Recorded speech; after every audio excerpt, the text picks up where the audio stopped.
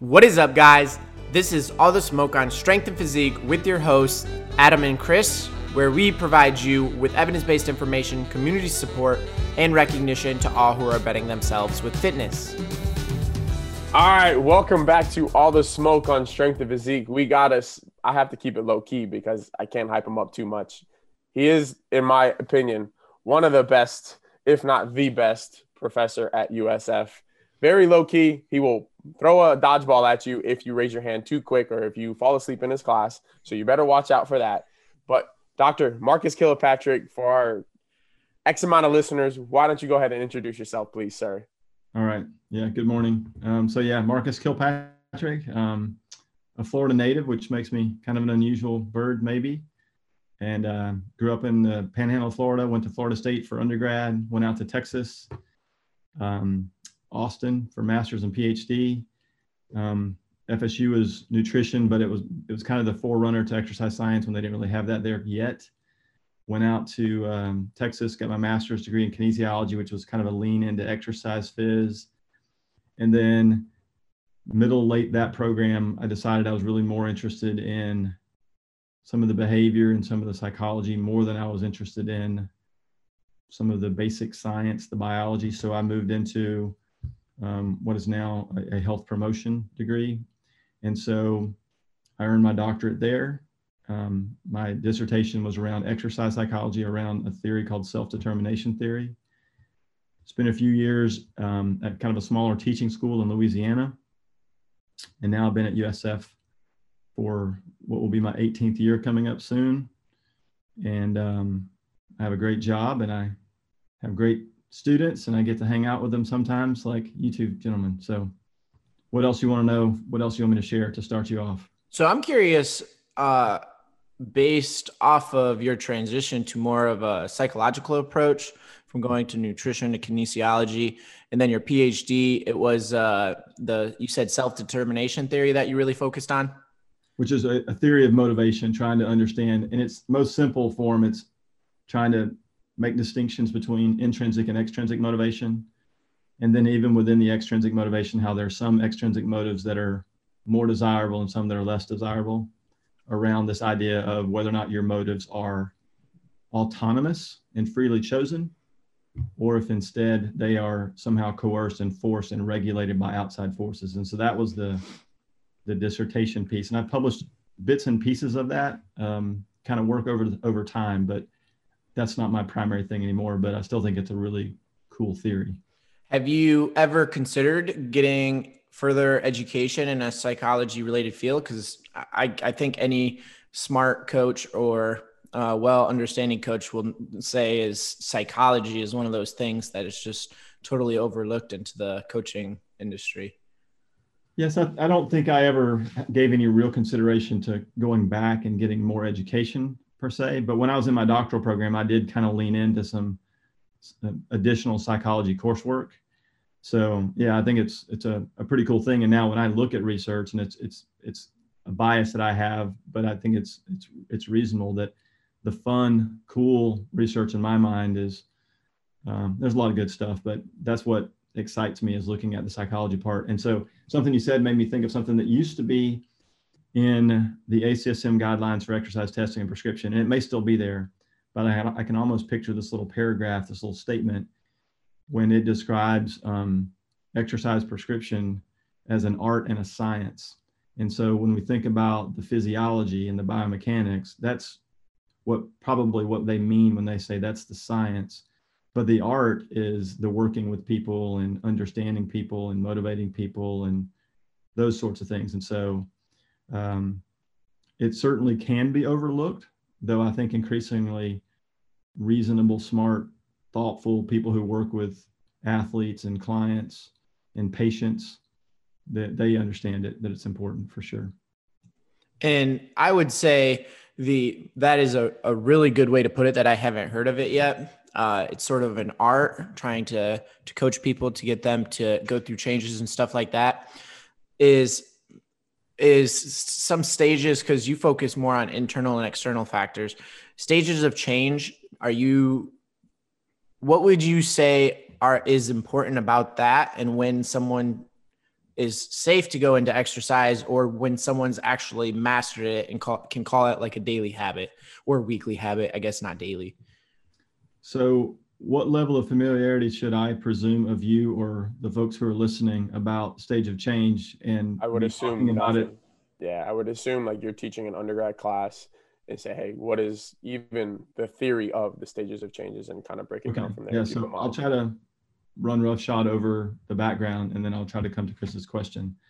So this theory, this trans theoretical model, was basically not any one theory. It was trying to pull ideas from a lot of different theories to try to understand human behavior, primarily around stopping bad behaviors more than producing and inducing good behaviors. And so it wasn't originally applied to exercise, but it's been successfully utilized within exercise context. But so the theory basically suggests that we can identify any person that's alive on their readiness to make a change towards something they want to do, whether that's quitting smoking, changing their diet, or we'll say here, initiating and maintaining exercise behavior. And so we have folks who are just not ready at all. They have a very negative attitude. They only see the downside, and they really see very little bit of the upside. And then you kind of evolve through these steps, these stages, until you go from having no readiness to a little bit more readiness, and there's names for each of these stages, until you're finally ready to start moving, start doing some good things, but you're still not all the way there. And then after you engage in the behavior over time, then these folks really begin to have a pattern of behavior that has an opportunity to have a good success over long term. And so there are some pretty simple tools out there where you can just ask people just a couple of questions, and you can identify where they are in terms of their stage of change, their readiness for change. And that's kind of that's at least one of the big components of that theory. Another large component of that theory is then, after we know what stage someone is in, we can then tailor and match the intervention, the way we talk to people, the types of materials we might share with them, to be able to facilitate that next move to that next stage. And so if someone is completely not ready for physical activity, and then you just tell them to go buy a gym membership, that's not going to be very useful. But if instead you can change some of their mindset around the value of physical activity, change their attitude, show them some of the pros, maybe talk them down on some of their cons for why they think exercise is such a bad idea for them, you slowly, incrementally move them towards a place where they would say, yeah, this seems like a pretty good idea. And now we've made another step. We can then encourage them to maybe start looking at some resources, watching some YouTube videos, reading some materials, maybe checking out facilities that they might want to consider trying out for a membership, or lots of things like that. And then once they get in, now we need to maintain that motivation. And so there are these stages of change. And then we have what's referred to as processes of change, where you're either trying to change the attitude and the mindset, or you're actually trying to facilitate behavior change and maintain it over time. And the really pretty part of the theory that isn't really true is that if you advance someone from nothing all the way up to being a long-term exercise behavior type person, that their story ends and they maintain exercise forever. But we understand, based over like the life history, the natural history of someone, they're going to exercise for weeks and months and stay with it for a few years. And there's going to be a period of time. Could be injury, could be lots of things that could get in the way, but naturally people are going to kind of ebb and flow. Most people are going to ebb and flow where they will kind of fall off their behavior for weeks or months and they have to pick right back up. But if they had advanced to a very high stage, it would be rare that they would fall all the way back down to zero. So instead they can kind of slide back in, get their feet back under them, and then continue forward. And so that's kind of the process of how this tends to work. And then there's some coaching and counseling types of things that go along with that to try to facilitate that behavior change. And so I'm not sure how close I got to getting to your question ultimately, Chris, so you can restate it if you don't think I got all the pieces you wanted. I think you nailed it spot on. I think it's really important for people And I think he did an amazing job, probably one of the best jobs that I've heard someone explain it. And if you're very apprehensive or very resistant to even going and looking at a gym or looking at a YouTube video on what to do when you get to the gym, then having a coach tell you, go get a gym membership is probably going to push you farther back. And I think the steps is very important. I think too many people, both client and coaches, underestimate the power of just simply looking up benefits and how that can actually fuel the fire to going in the direction of someone's goals. Adam, do you have something? So, I would ask, so Dr. KP, with that being said, right, there's these levels.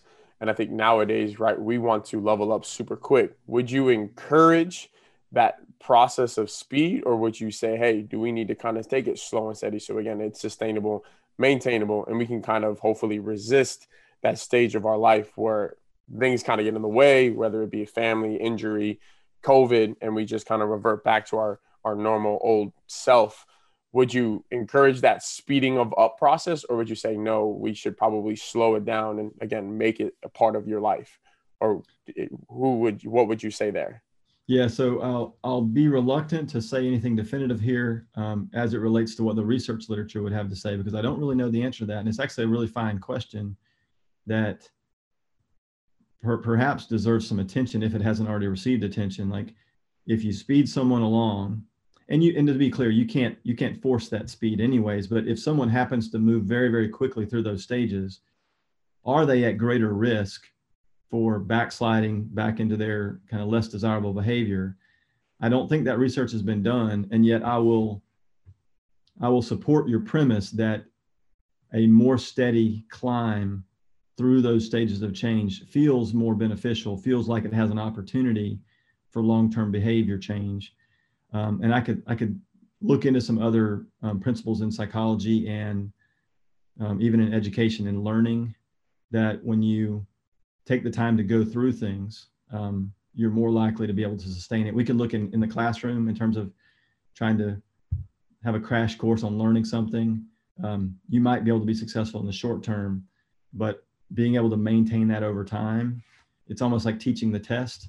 You can probably speed your way through the stages, but I think time spent reflecting on all of these pros and cons, really thinking about the benefits of exercise and how it might provide you with some of these outcomes that you desire. I think a slower process is better. That feels obviously the case, but I can't think of the research that would specifically back it up. Yeah, so I don't know anything either, but I just finished reading a book called Mastery, and they really heavily stress that, the Albert Einsteins, the Leonardo da Vinci, like those individuals, they were gifted, yes, but they also took decades to really kind of get where they were. And I think that's the main message Chris and I hope any good coach out there is like, hey, there's beauty in this struggle, right? For you to fall on your face, those experiences lead to, optimal growth, and for you to kind of understand and reflect on that and continuously get better off of that. But what are some red flags that the research shows from your experience, that either interviewing people, talking to individuals, that, hey, maybe we are going too fast and we need to kind of slow it down, or the opposite, hey, maybe we're going too slow, we need to speed it up? Is there any red flags that you would kind of denote from somebody's speech?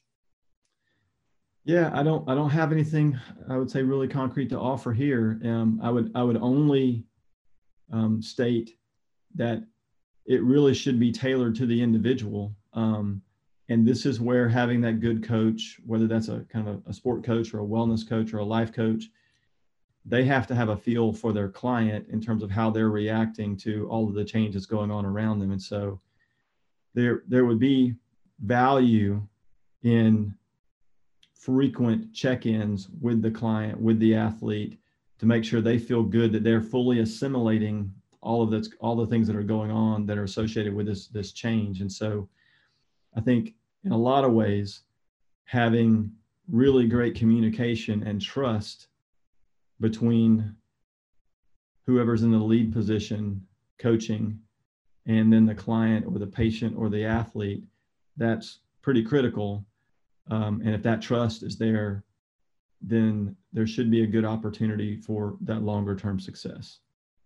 So it's funny that you say that, because we've had some great coaches, even researchers now, and it's not more of, telling what the either the player or the client is. It's more like you said, kind of teach them. And then you said 3 key words, I think earlier, that I'd like to get back to, which is autonomy, intrinsic, and extrinsic motivation. So if you don't mind, could you kind of define those and how we should differentiate and what the ultimate goal for any individual when it comes to exercise with those 3 terms? Yeah, sure. So the self-determination theory is built around this idea that we can explain motivation along a continuum that exists. And at the bottom of that continuum is what we would describe as amotivation, just simple lack of motivation. And at the top of this is intrinsic motivation. And then there are numerous motives along the way in between these 2 ends of the spectrum of sorts. And in the early thinkings around this, it was really, we simply divided motivation into, do you have it or don't you have it? And then we decided, well, let's be a little bit more elaborate, and we talk about extrinsic versus intrinsic, with intrinsic being in its truest form, I do this because I love it, not for any really other reason. Like, it's just satisfying. It's just really enjoyable. It's just great. In reality, what that should mean is, if you're exercising to get swole or to get people to look at you like you're cool, that's not intrinsic motivation. You're absolutely doing that for some sort of extrinsic reward. So you would only be, by the textbook, you would only be truly intrinsically motivated if you would continue to do this activity, even if I could give you a pill and give you all of the other side effects and benefits. If I can give you a pill and you can live forever, if I can give you a pill and you can look like you can lift a house, if I can give you a pill and give you all of these benefits and you're like, that's nice and all, but I just want to go do this thing. I want to go lift, I want to go run, I want to move. If you would say that, then you are purely intrinsically motivated. And it seems like a good point to say that it's rare that anyone is just all in on the intrinsic and no extrinsic, or all in on the extrinsic and none on the intrinsic. We are all, I guess you say, a blend of the different types of motivations, but we do have a lean. And so those original conceptions were, do you have motivation or do you not? And then we divided it up and said, well, what about if you do have motivation, are you more intrinsic or more extrinsic? And so that's a useful distinction. But then in some ways, that intrinsic motivation is still rarefied air for a lot of people, at least for you to lean into that as the primary and or your only motivation, because we live in a world where social considerations are a big deal. And so it would be rare for someone to be perfectly intrinsically motivated. So that's when we can divide those extrinsic motives into some of the better, more positive extrinsic motives versus things that are a little bit more potential for negativity. And so we can even say that someone says they exercise for health. Well, then I would want to know, what do you mean when you say you exercise for health? Are you exercising for health because you just want to be a healthy person? It's a part of your lifestyle. It's a part of your identity. Or are you exercising because you're fearful that you're going to get sick and you might die? Those motives are both extrinsic, because you're not doing it just because you love it. You are doing it for an extrinsic outcome. One is for health, but one is for fear. Can I cut you off there real quick? So sure. If you hear that, like, so if somebody's like literally has a general fear of dying, and somebody's like, hey, I just kind of want to be healthy, what are, I guess, the ways to differentiate between those individuals? Like, how would you, I guess, either program or approach either one of those scenarios? So if you're trying to simply distinguish what type of health motive they have, there are very simple rudimentary questionnaires that you could put in your hands to try to discern which way are they leaning on this health issue. And I'll maybe only partially answer your question, make another point, and I'll come back to your question, which is there are potentially very significant differences in those motives. We would both say that we'd say they're both extrinsic and they're both health related, but one of them relates back to this notion of autonomy. If I'm choosing to exercise because I want to be healthy, that's different than I'm exercising because I'm afraid if I don't do this, something bad's going to happen to me. And another kind of easy comparison to this would be, some people would say they exercise because they like being with their friends and they like hanging out with people, and there's this social element to exercising. Other people say that they feel like they have to exercise or they're going to lose their social connections with people, or people aren't going to think they're attractive, or they're not going to think that they're fit. And so both of those would be maybe kind of social related, but one is freely chosen and one is out of pressure. And so what the literature would say is that within this broad range of extrinsic motivations, some of those extrinsic motives are autonomous, freely chosen. Others are chosen, if you will, not freely, but out of guilt and coercion and those sorts of things. And so we can end up mapping this continuum to say the most desirable thing is to just love it. Just like a lot of people might love playing a sport. Like I love going to hit tennis balls. I love going to play basketball. You don't have to give me any cool trophy or benefit. I just like doing it. But I don't necessarily think I can say that with the same amount of passion to climb on a treadmill to go running. There's parts of that I really do enjoy, but I'm doing that for other reasons. But hopefully I'm doing it for reasons that are freely chosen and autonomous, as opposed to doing them out of fear. So the best case scenario is to love it, and that's intrinsic motivation. The next best scenario is to be freely choosing to do it in a very autonomous, self-determined sort of way. Less desirable is when we're doing it out of pressure and coercion. If I'm doing it so my boyfriend or girlfriend doesn't break up with me, if I'm doing it because I'm going to try to get some reward that someone has put in front of me, those aren't necessarily very sustainable, very desirable motives. Now, the good news is someone might start very low on this continuum, and they have this opportunity to kind of make their way through, hey, I'm just doing it to get the free t-shirt. I'm just doing it so I don't feel bad about myself.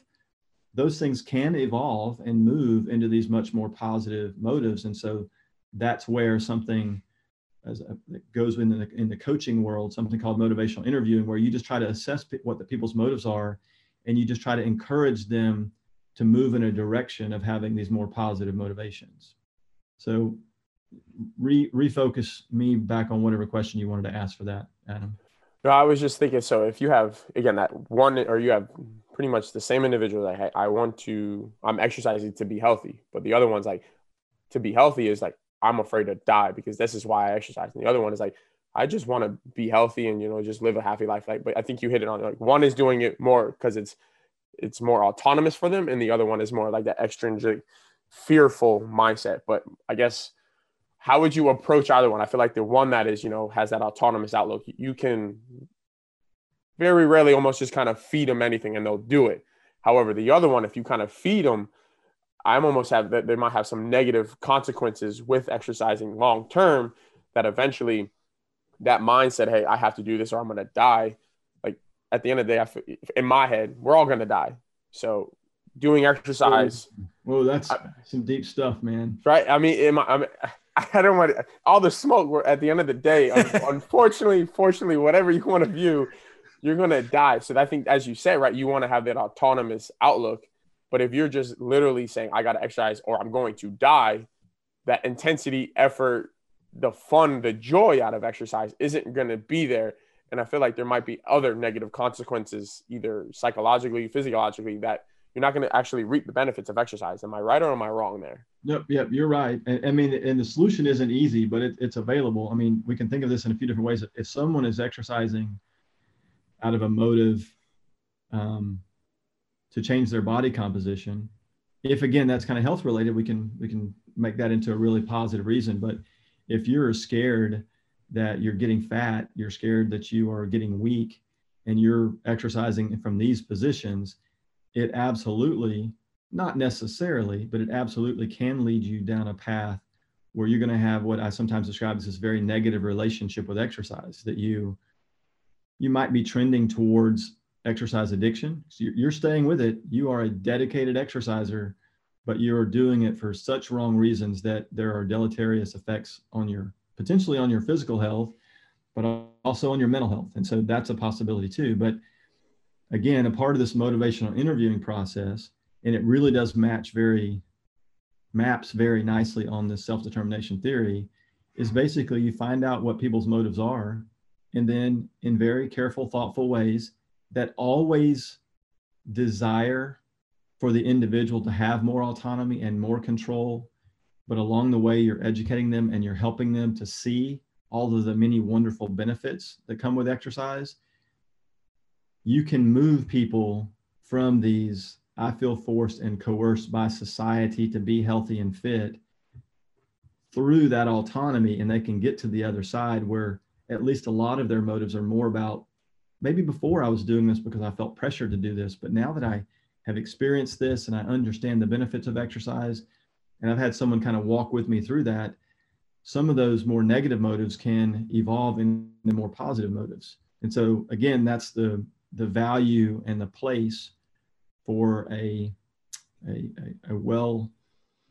well-developed coach or clinician to kind of guide that individual through it. And so this same idea of moving people along this motivational profile, this is commonly used in psychology and clinical work, and it works in general kind of wellness context as well. And so USF in the last couple of years has developed this wellness coaching certificate. It's not out of our department, it's over in public health, but you take a few courses. And at the end of that, you can be credentialed as a wellness coach, a health coach. And those individuals have no business dealing with people who have significant mental health disorders. And they should know when to refer people out. But if you're just dealing with all the pressures and strains of life and busyness and difficulty, and you just need help navigating that, there's a place for those kinds of people. And so within this wellness coaching, within this idea of motivational interviewing that I mentioned, these are tools that are incorporated into what people should be able to do to help people achieve their goals in the most helpful sorts of ways.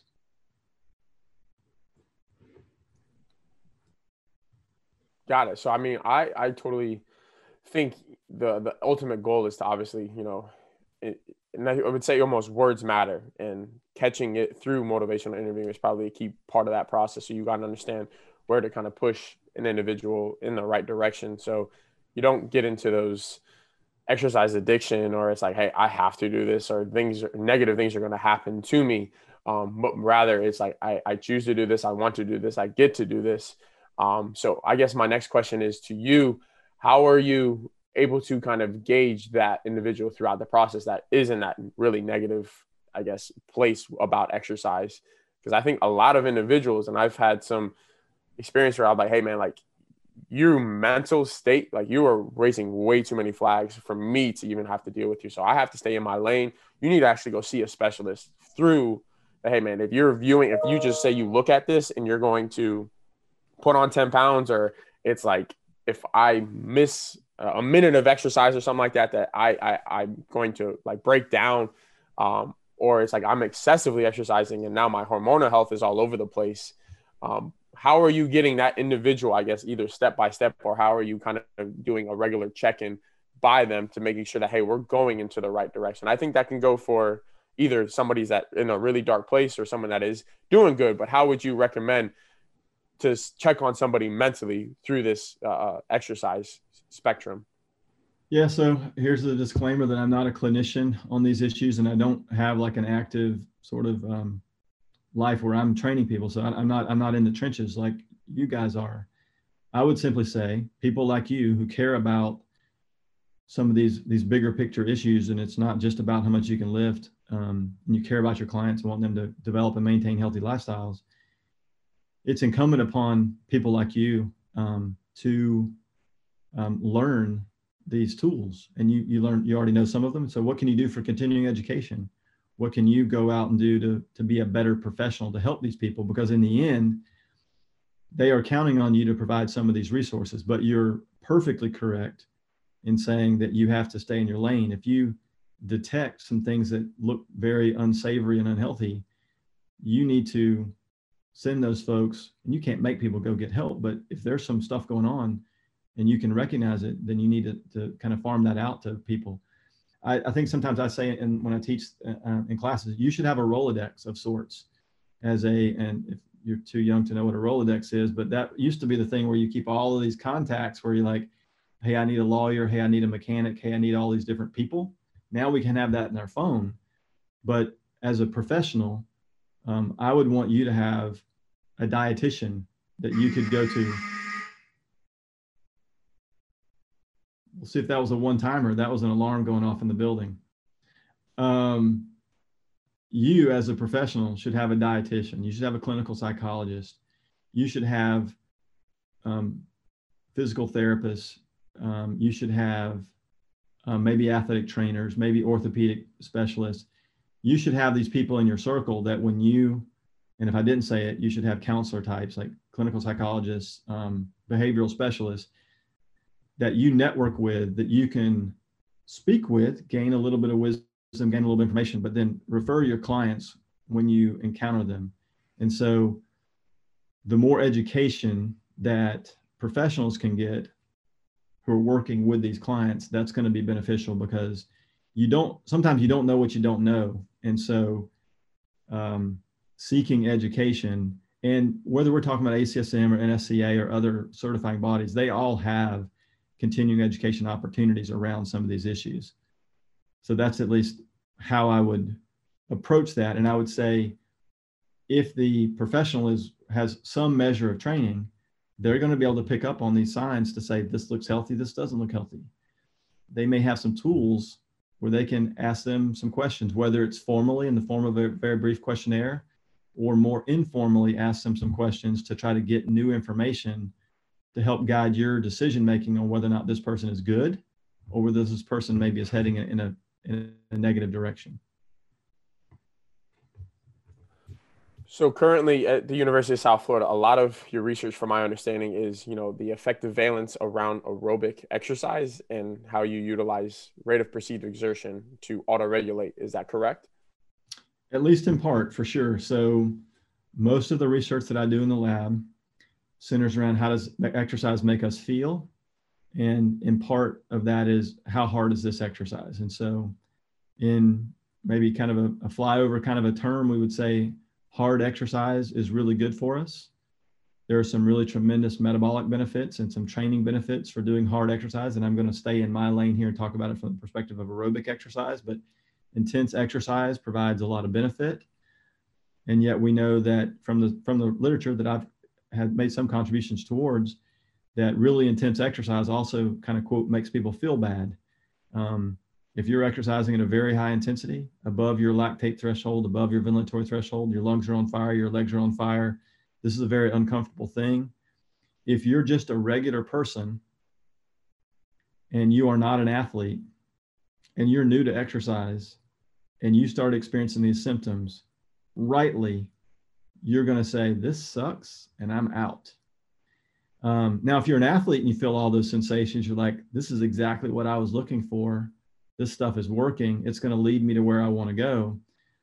But if you are naive to exercise or new to exercise, those really, really negative feelings that you get absolutely have a great opportunity to cause you to hang it up and say, I'm not going to do this. And so what a lot of research is trying to do is trying to find, how can we give proper doses of exercise to people that will provide significant health and fitness benefits, but we can do that without ruining them from a psychological perspective. And so part of that is measuring affect and knowing maybe what that sweet spot is. And we understand that if we have people do continuous exercise that's below those kinds of lactate thresholds, then they're going to have a much better opportunity to have a good experience, that they're going to be more likely and more willing to repeat. Now, the good news is, over time, if they have good experiences with the more moderate exercise, they might be hardy enough and ready enough to take on the really, really hard exercise. And so part of what I would say as an immediate recommendation is, someone who's genuinely new to exercise, they absolutely need to be eased into their program as it relates to the intensity. There are a small minority of people who are unfit and sedentary who really want to be punished physically, and they somehow derive some benefit from that, and it motivates them. But for the average person who's new to exercise, without pause or hesitation, I would say these people need to be eased into the intensity of it until they can manage that well and they respond to that well. And then you can lay on some heavier intensity kinds of things. And so that's the affective valence piece that you were talking about, Adam. But then within that, We can also talk about perceived exertion. And then you also mentioned the notion of kind of auto-regulation. And then I would maybe use slightly different languages in terms of self-regulatory kinds of exercise. And so it's very reasonable to ask people when we're prescribing exercise, again, especially for the novice, to encourage them to exercise at an intensity that is not overwhelming physically, which could be evaluated by something like an RPE scale, or to exercise at an intensity that is not overwhelming in terms of the psychological consequences that they're experiencing. So there's some pretty cool research that basically says, instead of worrying about your VO2 max and your heart rate and your lactate, let's just go out and exercise at an intensity that literally feels good. And because if it feels good, that's going to provide a greater opportunity for that experience to be repeated. And so you can literally use affect as a tool for regulating exercise intensity. Necessarily, that intensity is not going to be very high, especially within the context of a novice person. But again, in the novice, we want to limit their exposure to things that are going to be considered noxious and very, very unpleasant. And then over time, we add in more intensity, and they can handle some of that unpleasantness that they might experience. And so we can prescribe exercise based off of the affect. But we can also just say, if we want you to exercise off of the RPE, we know that if you pick a moderate intensity, that also is associated with a more positive affective response. And so if we look at one of those old 6 to 20 scales, we can say 12, 13, 14. That might be the high end of comfortable for people. And that's a very reasonable and good way to do some of that work. And then part of the research that I've contributed to is, well, we know the high intensity stuff might be a little bit better, some health benefits that are a little better, some training benefits that are better. But if we know that people are going to be struggling psychologically when they're doing that work, how can we still expose them to the high intensity stuff without making them feel terrible? And so that is the place where doing some high intensity interval training can be a really good solution, which is you give folks a really nice heavy dose of something really, really hard, but you pull back on that and give them a recovery period before the hard becomes terrible. And then by the time they recover for a minute or 30 seconds or whatever the protocol might be, you give it to them again. They get some of the benefit of that intense work. And just as it's maybe about to start moving them towards feeling not good, they get another recovery period. And so it's not some sort of magic elixir, but high intensity interval training can be a way that you can get some exposure to those extra beneficial intensities without having to stay there so long that it creates a very negative affective consequence. So with regards to RPE and, feeling a perceived exertion that is, I guess, right or hard, right? We're all going to have different experiences. And I always use the example of, I guess, I'll try to stay in my lane with resistance training, right? You always have that client that no matter what the load is, the weight on that bar, everything's an RPE 8 if we're using a scale 1 to 10. And it's not till you use an AMRAP or you use some sort of, I guess, I'm trying to think of the word, but you use some sort of gauge to, okay, hey, this is actually what an 8 or a 9 or a 10 is supposed to feel like. Is that what you use HIIT training to be? Because I always hear the counter argument of people don't use HIIT the right way because people don't know how to push themselves. So what is your argument with that piece? All right. So two things and come to mind, and then we'll see if it ends up answering your question. So part of what you're talking about in terms of, do people really know how to respond to RPE properly? Do they tell the truth when they're responding to the RPE? If you really want to be careful and good about this, there's a procedure called an anchoring procedure that you can use with RPE, where you carefully, through words and through experience, maybe like an acute experience with them, this is what we mean when we talk about an RPE of something low. This is what we mean when there's an RPE of something that's more moderate. And then give them maybe a true maximum experience. Push them all the way to the end and say, now, if you truly gave your all, that's going to be on the scale of 10. That's going to be a 9 or a 10. That's what you just did. And so there's value in going through an anchoring procedure where you can basically teach people how they should be thinking about the RPE. Also important in this is the value in there being trust and communication around what you're doing with that information. If the client, the athlete, thinks that you're going to use this to manipulate them to give them more work than they want to do, then they're going to be sandbagging a little bit, or they're going to be doing something else that's going to protect their own interests. And so if you have a good coach-client kind of a relationship, then you don't have to stress over that very much. And so that's at least part of what you had. And I think I've already lost my flow on the other piece, but react again, and maybe I'll come back to the other point. No, you hit one. So I was thinking like, right, you literally took the word that I was trying to search for, is that anchoring aspect of, right, okay, if I always say if an RPE 10 is me, if I punch you and you get knocked out, that's an RPE 10. If me, I guess, trying to anchor but not giving them an actual experience. But would you say over time, an individual's experience, because, right, they should be improving in their fitness. So now that 10 that happened 3 months ago is no longer a 10. Are you going to just reiterate another maximal threshold test, or are you going to say, hey, let's see via another situation or a protocol, this is now what your 10 actually is? So there's always room, I think, whether we're talking about aerobic training or resistance training, to have some sort of periodic reevaluation of like what your maximum capabilities are. But if there's no energy or enthusiasm for doing that, I think that initial anchoring procedure will have value to that individual moving forward. They can adjust what workload corresponded to an 8 or a 9 or a 10. And as you note, part of the progression process is the workload that used to be an 8 or a 9 with training is now going to be a 6 or a 7. And that's the normal part of the process. I don't think there is extreme value in periodically re-anchoring them. Now, if you need new fitness data so that you can prescribe work, then go for it. But once someone has had a good anchoring experience and they say, you know what, now I know what you mean when you say a 9 or a 10, even after their fitness level changes, they can refer back to that experience to know what a 9 or a 10 really should feel like. And then the other point that I was going to make, I think, from your previous comment, in terms of the intervals and how hard are people really working. This is something I've been thinking about quite a bit. It hasn't been that long ago that when people talked about doing high intensity interval training, especially within the context of aerobic exercise, those intervals needed to be really, really hard. They needed to be near maximum, probably at least 90% of your kind of peak workload capabilities from some sort of aerobic exercise test. And so like if someone's on a bike and they can pedal out to 300 watts, if I was going to give them a high intensity interval training session, I would give them 90% for their work and 10% for their recovery. So 90% for a minute is no joke. That's pretty hard. And then you give them a nice recovery.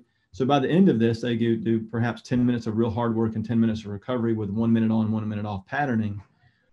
And that's a pretty fantastic HIIT workout. There's been movement, it seems, in the last several years in a way that feels somewhat alarming to me, is that we're lowering the goalposts for what it means to be doing high intensity interval training, where it doesn't need to be 90%. It doesn't need to be 85%. It can be 80% or it can be 75%. And so I still need to kind of walk my way through what I think about all that. But one of my initial responses is, if we're going to call this high intensity interval training, it should be something that's high intensity. And if we're going to back down off of that intensity, we're probably going to need to add the duration to kind of make up for our lost intensity. And so that goes into all of these kind of volume calculations that you have to do on the aerobic side and on the resistance side.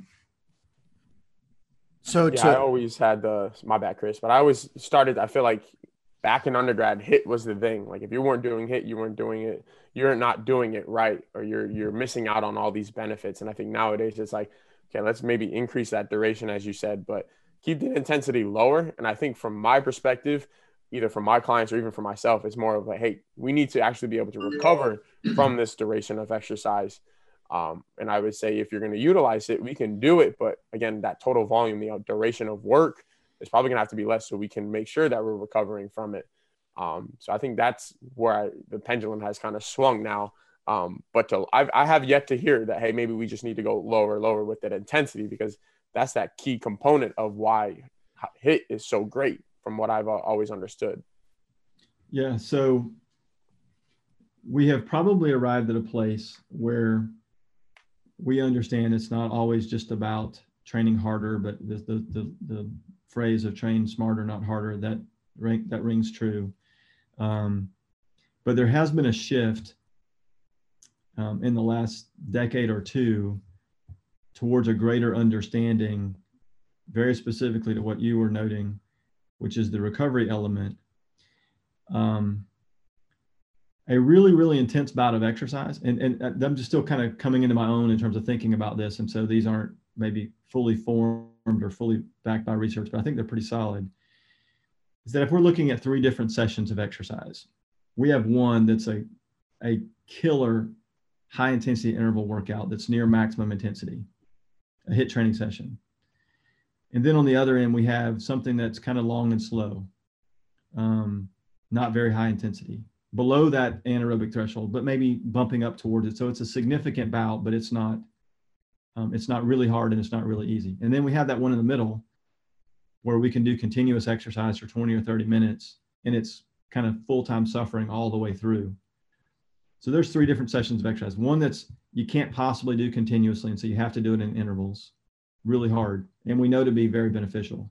And then we have this other dose that's 20 or 30 minutes long, that's continuous, that's really, really hard, and we know it can provide some nice benefit as well. And then we have this longer, slower bout of exercise.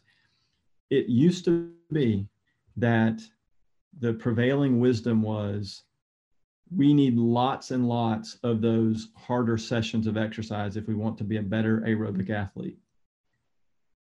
There appears to be a significant trend in a way that the literature supports that elite athletes do the vast majority of their elite aerobic athletes do the vast majority of their training in that lower domain of intensity. And don't misunderstand, the load that they're doing is more than most people can do, even just for a few minutes. And so when we talk about low intensity, it's very, very relative. But even when we say it's a lower intensity, it's still for them something that's taxing, but something that they can still do for very, very long periods of time. And so if we look at how elite aerobic athletes train, they spend 70 to 80% of their time spent in that sort of intensity. And they sprinkle in very strategically bouts of exercise that are in those other 2 domains. There's a concept referred to as polarized training in particular, where they say, do the vast majority, the bulk of your work in that so-called lower intensity, more moderate intensity. And then maybe you put in 15 or 20% into that interval domain. And then you really just have a very small exposure to that kind of middle domain. Elite athletes, and we can't say that, hey, if an elite athlete does it, that's how I should do it. But at least within the context of elite athletes, there appears to be a place where the bulk of the training is in the more moderate intensity, a sizable amount, but still a minority amount is in that really, really intense interval domain, and very little exposure in that middle domain. And now I'm finally getting to one of your points, which is related to recovery. And this is where everything I said at this point, I'm solid on, but where I'm kind of coming into my own and understanding of this is, I don't think that it is the case that those workouts that are on that lower part of the intensity domain are more beneficial than either of the 2 harder workouts. It's that you can do that lower intensity bout every day if you want to. You never have to worry about recovery. As an individual in isolation in a petri dish, are those harder bouts of exercise potentially more beneficial for creating adaptation? I think the answer might be yes, but I can't do as many of those bouts because they're so taxing. The next day, I can't do that work again. And so if we judge them each in a vacuum, I think those really, really intense sessions of exercise are really potent and really beneficial. But if I have to build in so much recovery in response to them, then I'm going to have to be very careful about how often I put them into my program. And again, I'm speaking about this from the aerobic domain, and so I'm not sure what the applications would be on the resistance side, but elite athletes spend most of their time doing things that would be described as moderate, and they sprinkle in the really, really intense stuff. And that may be a model for the recreational enthusiast in terms of aerobic exercise as well. Yeah, and I think, from a resistance training perspective, there's a lot of good literature that, yes, training to failure is good, but we don't need to actually go, I guess, to failure every single set because, right, it will impede recovery. It's going to increase the risk of injury. And I think, a lot of what you said previously is you might not like actually doing that exercise. So you're going to be like, screw that. I'm not doing it. And whatever it may be, again, that negative, I guess, steamroll starts to kind of accumulate. I think one question that I wanted to end this off is with, specifically with the research realm, when we talk about all these individuals doing the same protocol, but we always, average them up, especially with the psychological aspect.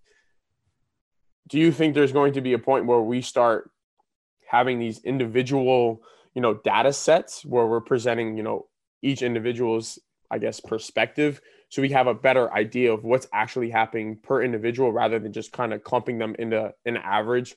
So I think we have these better understanding of what is actually happening per individual rather than just clumping everything together, if that makes sense. Yeah. So I think from a research perspective, you have to kind of think about the masses. And so you collect a lot of data and you say, this is the average across all of these individuals. And so there will always be value in that. And that really is the kind of the way science works, is it works off of larger numbers rather than smaller numbers. But we can't forsake the very important reality that there are what would be described as inter-individual differences.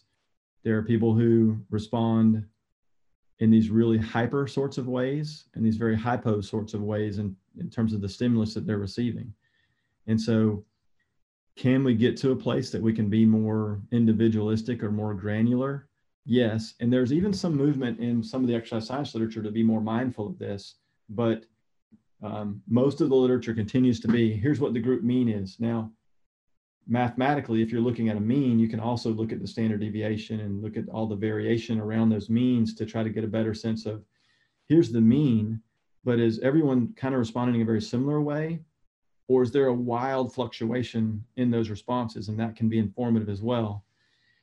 I think it has to be the case when we move forward in time and we think about all the technology that's being created that's helping us better understand loads, sleep and recovery and diet and nutrition, all these things beginning to come online. There has to be a place. I'm not sure its role in scientific discovery in terms of doing research in labs. But certainly at the individual level, there are going to be tools that are going to be put in people's hands to try to help them understand what it means for them. Because what I might discover in a lab with 30 people, there's going to be people out on the fringes on either side that are not going to be representative of what's going on in the middle. And science tends to cater to the people that are in the middle rather than the people who are those 1 and 2 standard deviations out to the side. Got it. All right. So Marcus Kilpatrick, for our couple listeners out there, could you tell them where they could find you? I know from what I understand, you're not really active on social media, so you're a ghost actually, but where could they find you if they wanted to find you? Well, I would like to point out, Adam, that if we were to somehow be able to find out who has the oldest Facebook account, I'm probably in one of those top 1 or 2% of early adopters. So I have a Facebook account that has no friends and no activity, but I have an account. So I do have social media that I never use. And then the first friend I ever accept has to be my wife, apparently. So, but you are correct. I don't currently leverage any social media. What about MySpace? Do you have MySpace? I bought stock in MySpace and made a fortune, Chris. So yes. Ooh. Smart. You don't have a TikTok yet? No. Fun story. Did you know that that what's our guy Zuckerberg? That's our Facebook guy, right? He attempted to sell Facebook to MySpace, and MySpace didn't want it. And then 2 years later, MySpace is ruined, and he's a billionaire. So sometimes you just make bad business moves. So yeah, no social media for me, but certainly I can be reached by way of email, and maybe you guys can be creative enough that you can put that in the yeah, we can definitely put that in the show notes. Not even a ResearchGate, Dr. K? Not even a research what? A ResearchGate. Do you not have a ResearchGate profile? Oh, I'm sorry. I mean, I can be found on Google Scholar and those kind of ResearchGate types of places, but I only really update the Google Scholar stuff. I don't fuss too much with the ResearchGate. Probably should. Gotcha. Okay. Well, that was all the smoke with Dr. Marcus Kilpatrick. And this was how to figure out how to take your psychology, how to take your your current mental state and benefit yourself to getting to your goals as fast as possible. If you guys have any future questions or you guys want to look further into the study behind how you feel when you exercise and how it can benefit you, you know where to find them on Google Scholar. And leave us some reviews, leave some comments, feedback. If you guys have any topics you'd like us to cover, go ahead, shoot those in. We'll go ahead and get those answered in details, or we'll get an expert like Dr. Marcus Kilpatrick and help us decipher the information as well.